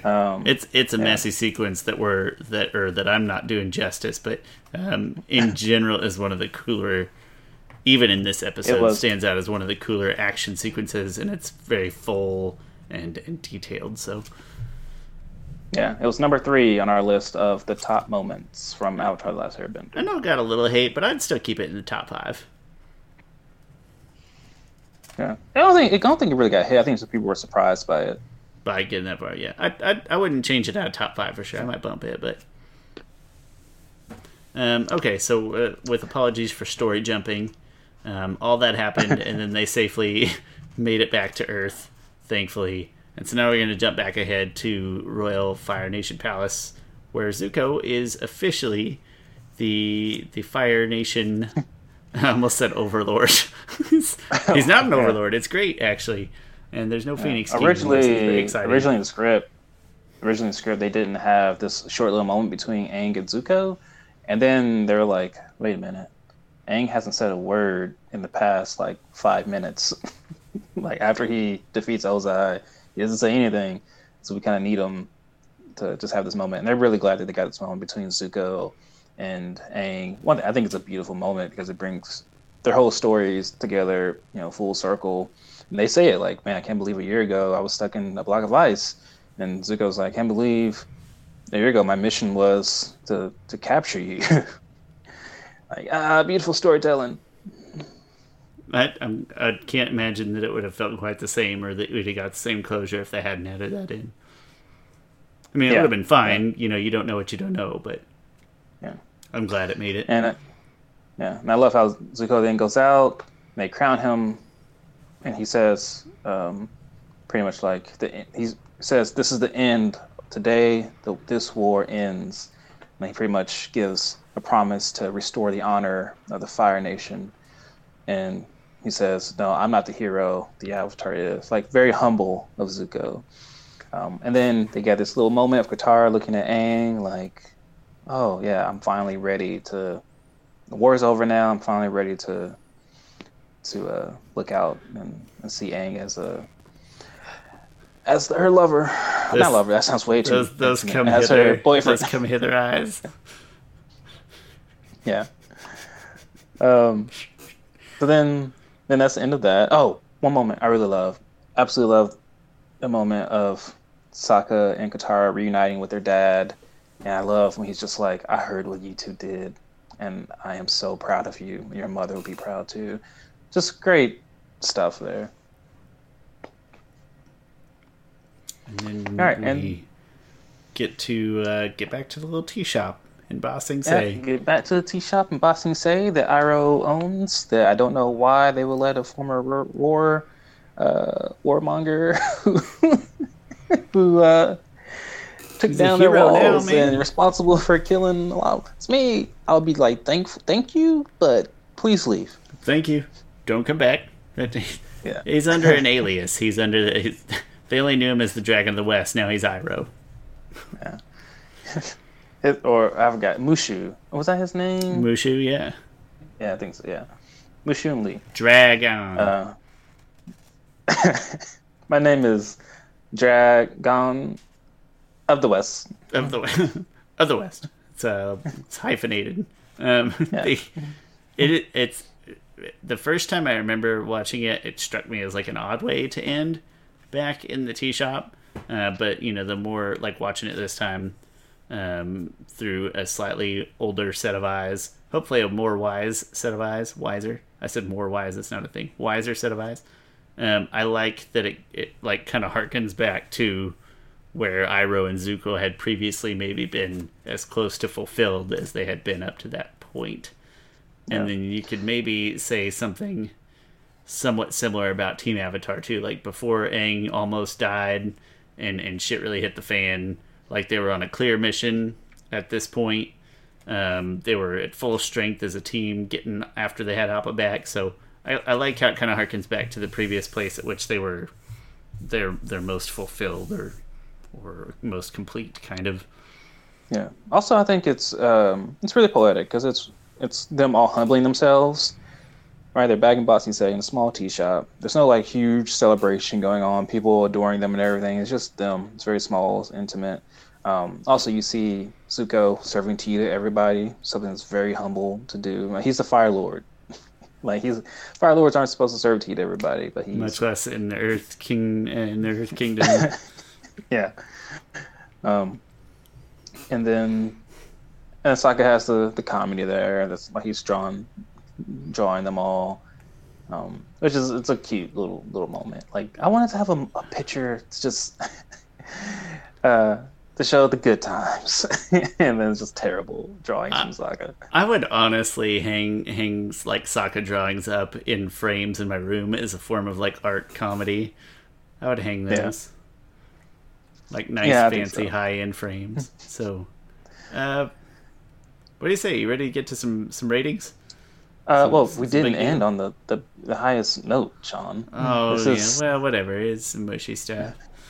So Aang goes out because I kind of like how Aang just leaves the party just to go contemplate, and Katara joins him. I gotta go do some thinking about stuff. Middle distance stares, Avatar stuff.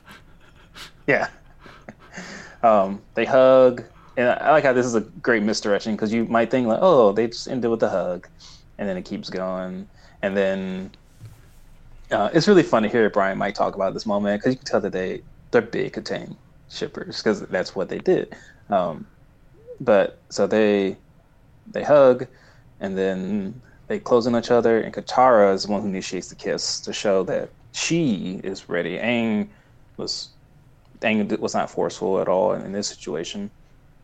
And they told the animators over in Korea was like, "Guys, this is a very deep, long kiss." They're like, "I think it's too deep." And Brian and Mike was like, "No, it's good. It's fine." I'm a huge Katang shipper because that's the right way in my mind. But it's still one of those moments that I gotta be honest, I don't even need it. They could have cut it off right in the tea shop, and I would have been every bit as content. I would have still held fast in my thoughts and beliefs. But this is mushy stuff. Whatever. It's fine. I don't need it. It's a good kiss I like though. it. Oh, and the Cave of Two Lovers songs plays right there also. Just a Yeah. little call back to when they first might have kissed. Not the So Secret really Tunnel great. song, but the other Cave of Two Yeah, Lovers not song. It's not like a Wouldn't end up hippie in the ruining the movie. background strumming a shitty ukulele. Secret Tunnel. Although if I would remake a comedy version of the show, that's where I'd put that. Yeah. We also skipped over that real quick that Zuko went to go visit his father in prison. Yeah. Okay, so this to me is way more important than the kiss for sure, because this gives you I think so. something. Yeah. And I think it's this might be one of the scenes that they added in to make the episode breathe a little bit more. And Ozai's like, lucky me, the new Fire Lord has graced me with his presence. And then I love how Zuko's like, you're lucky that Avatar didn't take your life. And pretty much how like banishment was the best thing you could have done for me. It set me on the right path. Hopefully your time in here can do the same. He's just like, and he's like, I just want to know one thing. Where is my mother? And that just lets you know that he's still thinking about her. I don't say I hope he died, because I don't hope people die other than normally in the way that everybody dies. But I hope Ozai died in like a mediocre prison fight. I think he's in solitary confinement the rest of his life. Oh, that's almost... To me, you don't run the risk until he's like 60. So then he's a 60-year-old man, 70. and he doesn't have his bending, and then I'm like, you know what, we could probably throw him in with the other... We could throw him on the Actually, you know Boiling what? Rock, like, you can't hurt anything on there. To me, that might not even be good either, because old people in Avatar are very resourceful. So maybe when he's on his deathbed, when he's 90 years old, he can finally come out into general population. Just put him a couple days in the Boiling Rock and let him pick some fights with some angry former war prisoners or something. Yeah. Just try to stir the pot. Or he's locked up in like the southern or the northern water tribe. But I'm sure they didn't move him anywhere. I'm sure Zuko wants to have a close eye on him. Fair. I'm sure he's... Well, and I think you've talked to comics expound upon this, but I'm sure he still has like a loyal following Yes. to an extent. So Yeah. more like protection from outside influence. Yeah. A barrier. But yeah, that is Avatar: The Last Airbender, the greatest show of all time. Yeah, well, and as evidenced by our inability to say the story in the correct order, there's a lot of loose ends that get tied up, and I mean that as a high compliment. It's like there was nothing important, no important stone was left unturned, and that's really comfortable. A lot of closure. I like that. Yeah. Let's do some ratings. Let's do this thing. I've not told you my ratings yet, as I usually do, because I want to keep it close to the vest. Well, I don't joke's know where on that you. thing Now came you can't from. look at the PowerPoint to see what they are, so you have to remember them. That's okay, because audiovisual, this of course gets a 10. I've been talking about the freaking sound design a lot. I rarely ever just talk about the sound design, but everything else was great as well. You've talked about sound clips, specific ones. That's a big deal. And yeah, it gets a 10 without a doubt. So much great visual storytelling, especially with the Zuko and Azula fight, the Order of the White Lotus stuff. All that is really good. That gets a 10.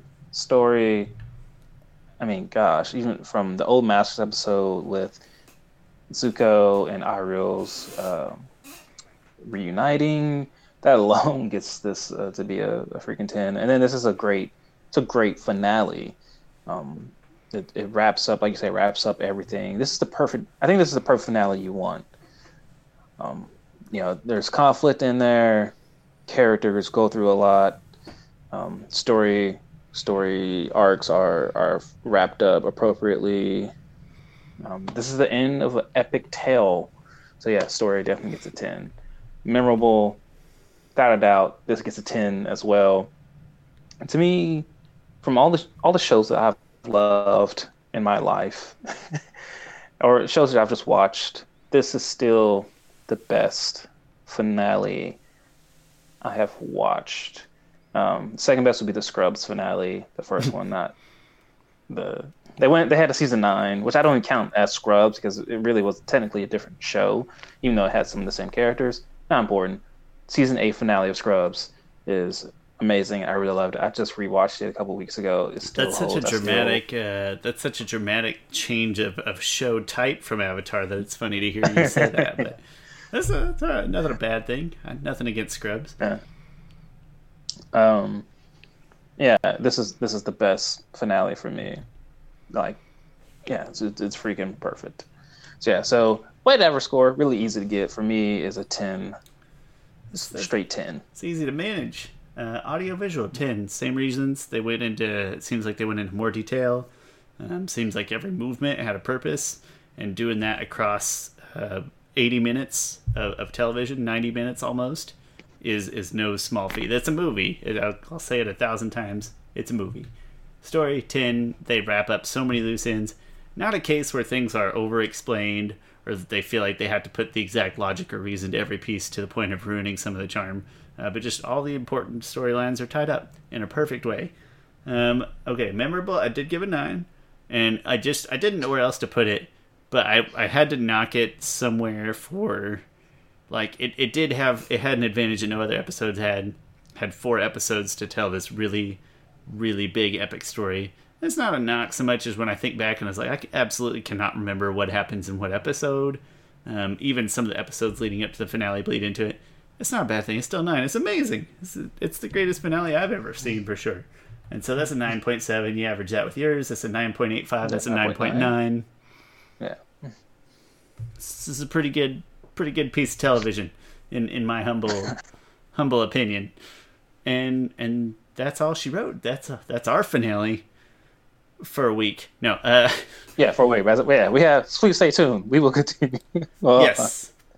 We have plenty of one-off episodes, and we'll be getting into some of the comic books, and then of course we'll be getting into Legend of Korra. And then by the time all that is done, we'll be getting into the Netflix show. So we probably have like another good forever worth of material to talk about Avatar with. At least 4 years, I'm guessing. There's a good chance that after that I know that the Dragon Prince is very like polarizing.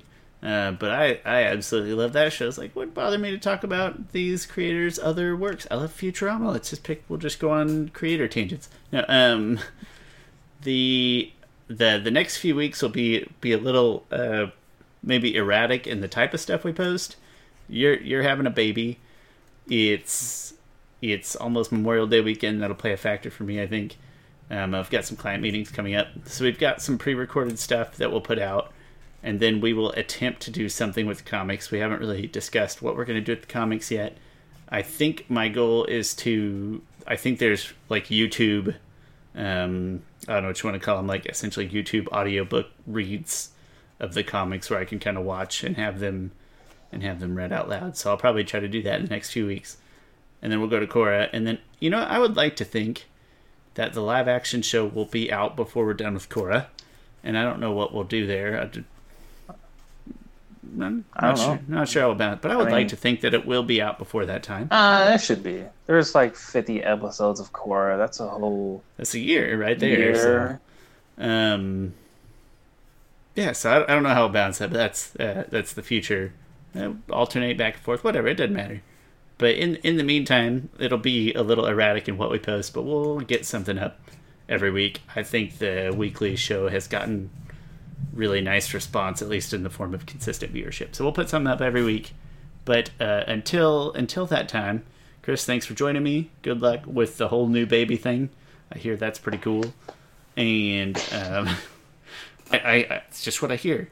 And my name is Sean Shaler. That's Chris Ford, a.k.a. The Objective Geek on YouTube and Twitter. Go check us out on Instagram and Twitter. It's last_podcasters. Should be great underscore defined, but whatever. Last_podcasters. And then Facebook.com/Avatar The Last Podcasters. Hit us up with your show ideas. We've been doing what ifs. So if you have interesting what if scenarios we've already pre-recorded a few of those, and that might act as their kind of good, slightly shorter filler episodes. So we appreciate those, and they always inspire good conversation. So let us know your thoughts. Let us know your thoughts on the finale. I'm sure we'll have some ranking videos as well. Until that time, thank you so much for joining us. Go enjoy Avatar: The Last Airbender on Netflix, and we will talk to you soon. Thank you, guys. See you later.